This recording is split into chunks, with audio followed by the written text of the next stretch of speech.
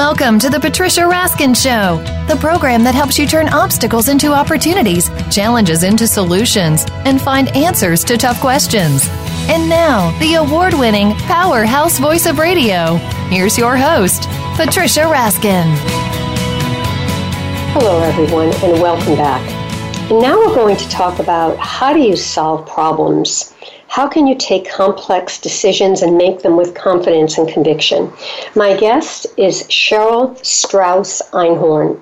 She's an award-winning investigative journalist. She covers business, economic, and financial news for publications including Barron's, ProPublica, Foreign Policy, and the New York Times. She's the founder of CSE Consulting, a strategic consulting practice. She applies her AREA method, AREA method, initially developed to promote better decision-making in her journalism work, and now she helps it toward the success of businesses and individuals. Cheryl is a Columbia University adjunct professor, and she teaches her AREA method at Columbia Business School.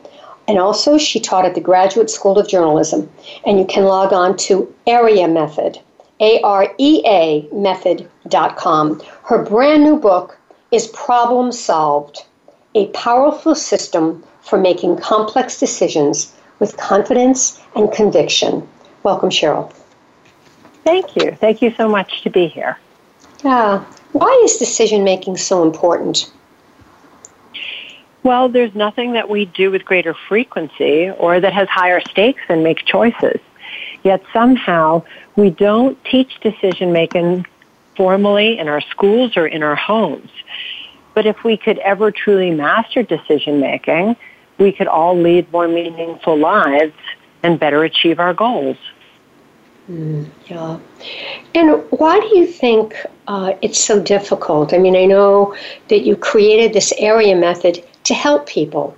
So let's talk about how you created it as a way to help people make decisions better. Well, I originally began thinking about this during the decade that I wrote for the business magazine Barron's. And there I really ended up specializing in what you might call the bearish company story. Those are the stories that take a skeptical look at a company's finances or at its strategy. And when the stories came out, oftentimes there'd be a really large share price reaction. One time, a CEO ended up getting sent to jail for 10 years, or a stock exchange had halted the shares of one of the companies that I wrote about, or other types of big impact. And, what I realized is that these stories didn't just have a big impact on somebody's investment portfolio.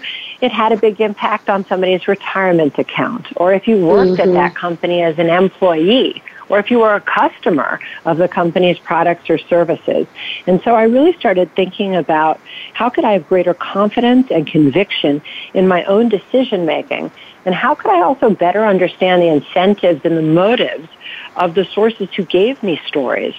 And I realized that as sort of a middle-class kid from outside of Boston, that I only know what I know.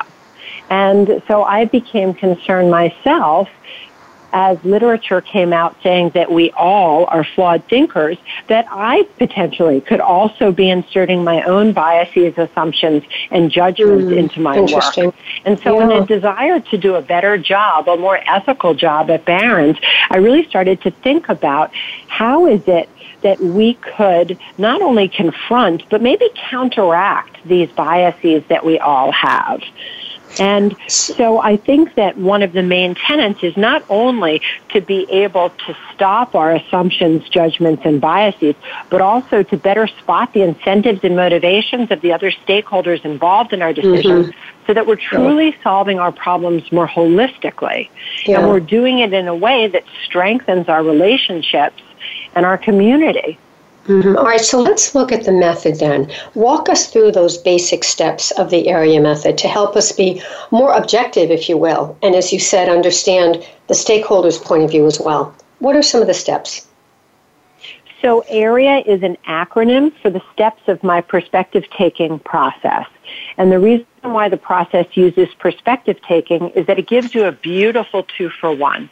By pushing you out of your own perspective into the perspective of other sources of information, not only are you able to better spot their incentives and motives, but you also gain distance on your own assumptions and judgments. So the first A in area is absolute information from close up on the target of your decision. It's primary source information. The R relative, think of it as the next concentric circle of information. It is secondary or tertiary sources that are somehow connected to the target of your decision. The area E actually stands for exploration and exploitation.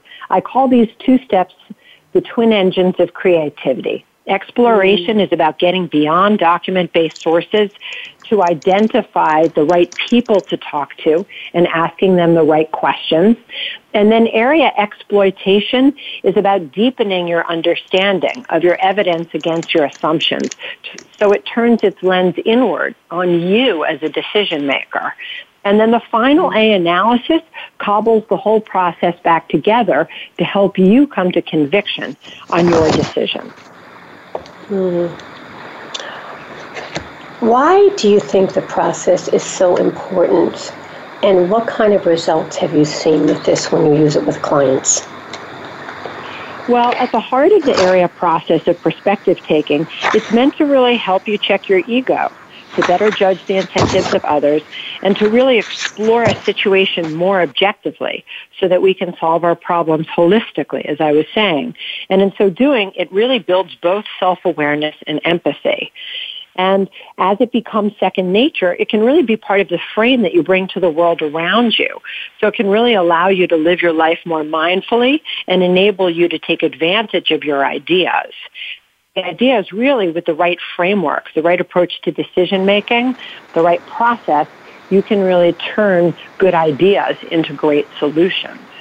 In terms of evidence, I recently completed a beta test of a randomized control trial where I recruited people from around the world through Twitter and my website and talks that I was giving and asked them if they would enroll in a study where they could choose any decision that would benefit from research and a process and commit to being in the study for 3 months, during which time they would receive directions at periodic times and then have to fill out questionnaires and submit a journal that they kept about their decision and their decision-making process.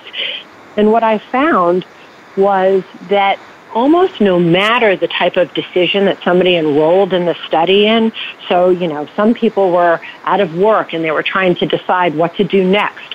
One person had a very personal decision to make, which is that he and his wife have a needs-based child who had been forced to leave school because the child needed so much assistance. And they were grappling with, what are we going to do about an education for our child, and could we re-enter some kind of a formal education system?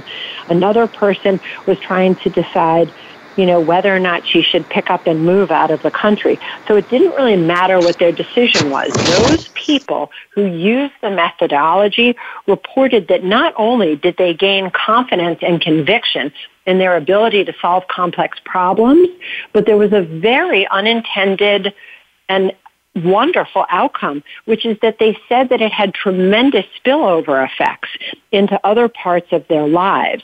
They now had a language to use where they could build a common understanding around problem solving with their spouse or their colleagues, and they found that they had a much easier time being able to solve complex problems in other facets of their life. So I was really excited about this, and in a couple months, what I'm hoping to do is to be able to not only write up the results of this beta test, but then to launch a much bigger study that invites people to benefit from what I learned in the first randomized control trial. Yeah, that's very interesting. So my question is, we have 4 minutes to break, so I think we can do this.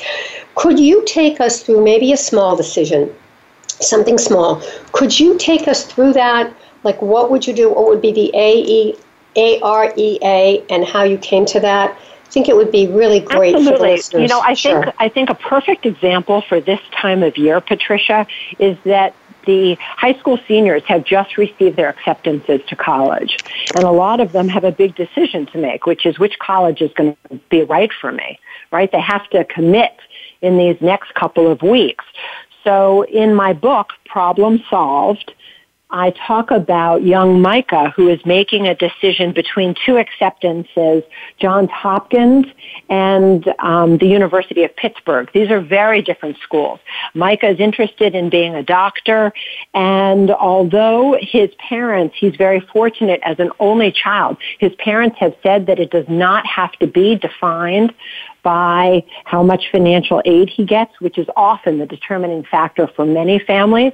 His parents asked him if he would go through the process because it is not only a large economic decision, it's a huge decision for his future. Now, initially, Micah had thought that he would be very interested in Hopkins, especially because of its reputation as a place that has a wonderful medical school. So in Area A, his targets were both the two universities, University of Pittsburgh and Hopkins.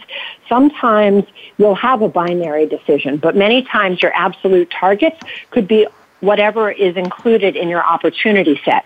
So if you're thinking about expanding your business, for example, it might be the couple different ways that you might expand that business.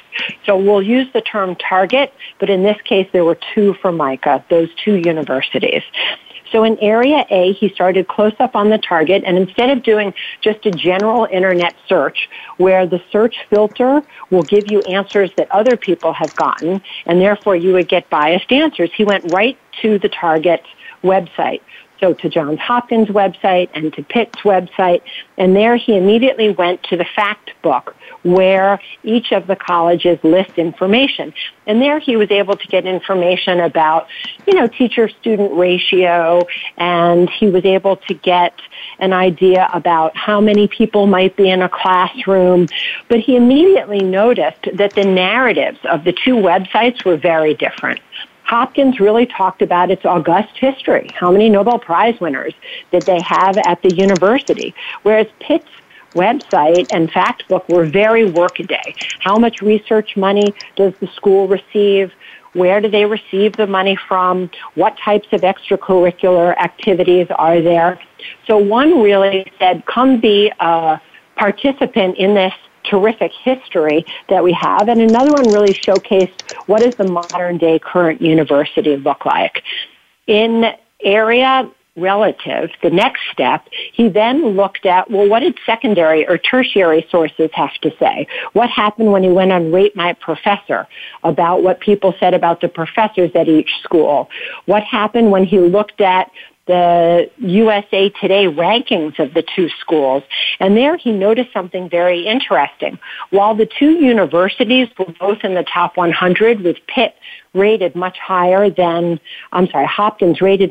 than Pitt, when he looked at the two medical schools, they were both number one in their area. And this was something he hadn't thought about. He obviously knew that Hopkins had a wonderful medical school, but he wasn't familiar with Pitt's at all, and this began to change his perception of Pitt. In Area Exploration, he got beyond the document-based sources to reach out to current students and former students at both of the schools. What were their experiences? What was it like to go through the difficult pre-med courses? And what he found in this area actually drove him back into earlier research, because the students at both schools said that the undergraduate pre-med advisory office turned out to be very important in whether or not they were able to get through the rigorous pre-med requirements. And at Pitt, they talked about how easy it was and participatory and useful that office was. And at Hopkins, they talked about how that office was swamped and how it was so difficult to get any assistance. Now, this was just his experience at a moment in time.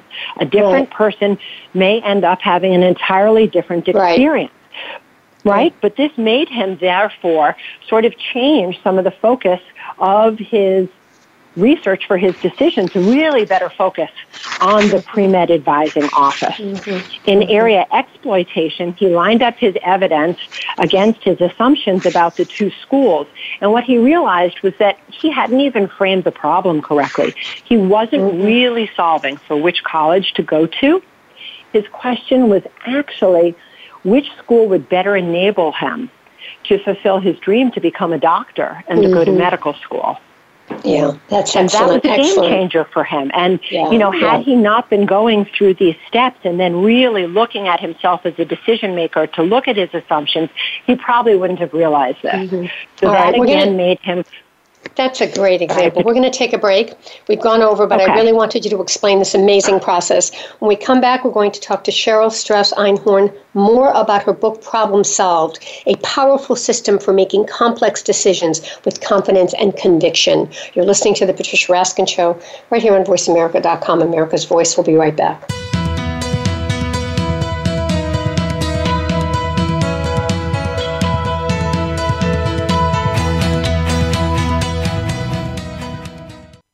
Stimulating talk gets those synapses in the brain firing really fast. All the time. The #1 internet talk station where your opinion counts. VoiceAmerica.com. Are you or someone you know interested in attending college? With both college tuition and college enrollment up 60% since 2002, there is a lot of competition, and careful planning needs to be a part of the process. Tune in to Getting In, a college coach conversation, hosted by Elizabeth Heaton and featuring a team of college coach experts. We'll bring you the tips, techniques, and know-how to navigate the road to college and do so the smart way. Listen live every Thursday at 4 p.m. Eastern Time, 1 p.m. Pacific Time on the Voice America Variety Channel. There are so many ways to get your message out into the world. Why wouldn't you use as many media outlets as possible to promote your book, your business, or your brand? So how will you do it? Where will you start? I'm Paula Rizzo. And I'm Terry Jaspicio. Join us every week on Lights, Camera, Expert. Unleash your expertise. We'll show you how to get the media attention you and your brand deserve. Listen every Monday at 3 p.m. Eastern, noon Pacific on Voice America Variety.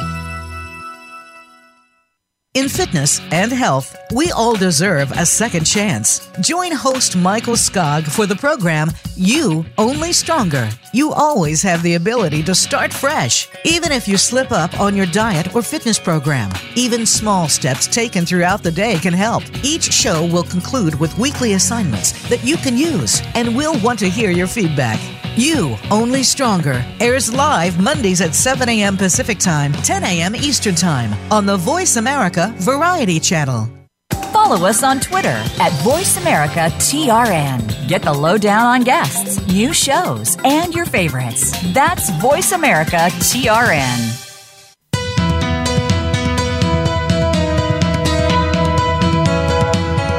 You are listening to The Patricia Raskin Show. If you wish to call into our program today, please call 1-866-472-5788. That number again is 1-866-472-5788. You may also send an email to patricia@patriciaraskin.com. Now, back to The Patricia Raskin Show. Hey everyone, we are back and we are talking to Cheryl Einhorn about her brand new book called Problem Solved, a powerful system for making complex decisions with confidence and conviction. Cheryl Einhorn is an award-winning investigative journalist. She covers business, economics, and financial news for many publications, including Barron's, ProPublica, Foreign Policy, and the New York Times. And she's the founder of CSE Consulting. It's a strategic consulting practice, and she applies her AREA method, AREA, to help people and companies promote better decision making. And she's had many testimonials on her book, and her book was also acclaimed by the former UK Prime Minister Tony Blair. And he says this excellent book shows how the science of decision making can be applied and therefore the outcome made better. In a world of complexity as today's world is, this is a pretty useful guide. Terrific. How did that happen? What a wonderful testimonial. Thank you. I'm so fortunate that he wrote me something so terrific. I've done some work with him over the years on speeches and on some work that he had. And one day when I was with him, he said, well, what's new with you? But we usually talk about him. So I had told him that I just recently finished a manuscript on a book, and when he asked me, what is it about? I said, complex decision-making, and we had a good laugh because he said, I know a thing or two about it. Why don't you send it to me? And then he offered to write the foreword to the book, and he wrote this beautiful foreword, and so that was what you were just quoting from. Yeah, isn't that wonderful? Very exciting. We were talking about, before the break, about the area method, and you were telling us a story. And what my capsule of the story was about this young man's decision for which college he wanted to go to, was that what the method did is it helped him to figure out what he really wanted, not just about the school. He got a little bit focused on the difference between the schools, but that's not really what he wanted. He wanted to find out how he could best further his career to be a doctor, correct? Right. What he recognized in the exploitation part of the area method was that he wasn't really solving for which college to go to. It was actually more aspirational. It was which college could help him best realize his dream to be a doctor and help him to get into medical school. Right. And so after recognizing that in the exploitation part of the area method, he then was able to go back and to further examine the importance of this pre-med advising office and find out students' experiences with both, and also hear from the teachers that teach the pre-med courses about the role that they felt this office played to really assist the students. In the final A analysis of the area method, he was able to look at a pre-mortem, which is an exercise that I have in this final section that basically says, now imagine, before you make the final decision, imagine that the decision has gone wrong and that it failed. And now tell the story of that failure. So the pre-mortem is just like the post-mortem that doctors use, where the joke is everybody benefits but the patient. In the pre-mortem, before you've made the decision, you imagine that the decision has failed, and you actually identify how it could fail so that you then could set up safeguards to prevent that kind of failure.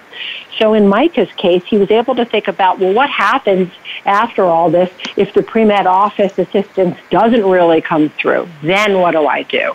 And he was able to set up safeguards so that even before he made his choice, and even before he showed up on campus, he had really thought about how to prevent his decision from failing in the way that he had articulated in this exercise.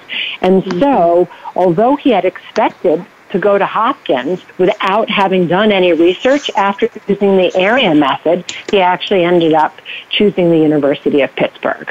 Interesting. Wow. Well, we've got 2 minutes left. So tell us how you would like to, what would you like to leave our listeners with today, Cheryl? What's your message? So there's a couple of things. The first thing is what I started off with, which is that, researchers tell us that we make about 35,000 decisions in any given day, from deciding, what part of the toothpaste tube to squeeze to what we're going to have for lunch. And while most of these decisions are fairly mundane and the outcome isn't that important, our brains have formed these mental shortcuts that sort of tell us what to think and what to do so that we don't have to spend time. Because can you imagine if we were in the supermarket and we didn't know what kind of cereal we liked? We would stand in that aisle and be completely overwhelmed because the average supermarket has over 40,000 items. The problem is that when we're solving for complex problems, Patricia, those mental shortcuts, those well-worn pathways, they limit our ability to see new things. And so what we really need is a way to pry open cognitive space to allow for new information and new insight to take hold. And right, that is what the area method is meant to do.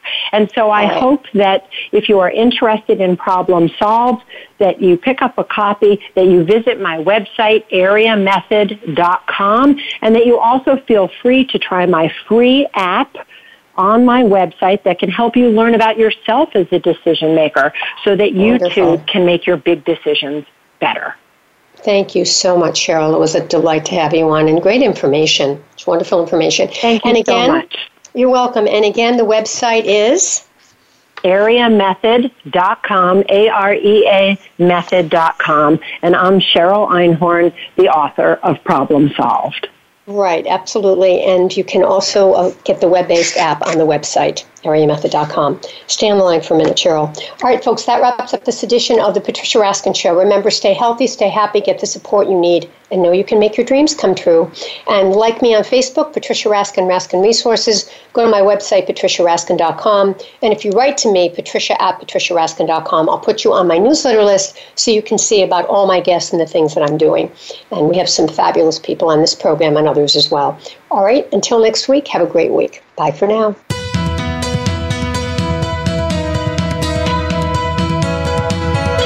Thank you for tuning in to this week's edition of The Patricia Raskin Show.